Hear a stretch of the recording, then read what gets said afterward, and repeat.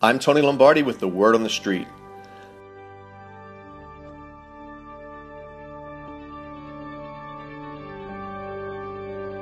The Ravens really do have their backs up against the wall, and oftentimes that brings out the best in them. A loss on Sunday at home would be disastrous against a divisional rival given their 0-2 start. An 0-3 start, for all intents and purposes, would dash any hopes for a 7th playoff appearance in the team's 8 seasons under John Harbaugh.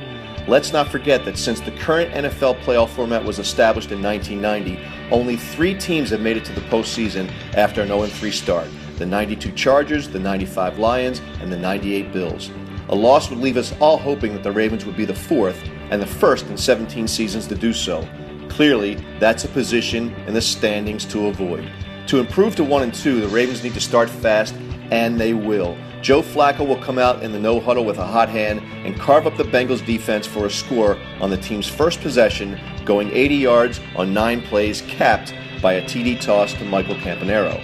After their initial success, the offense will struggle for much of the day, but muster up another 13 points on their way to a 20-16 win as Dean Pees' defense finally gets a stop on the Bengals' last possession while in the Ravens' red zone.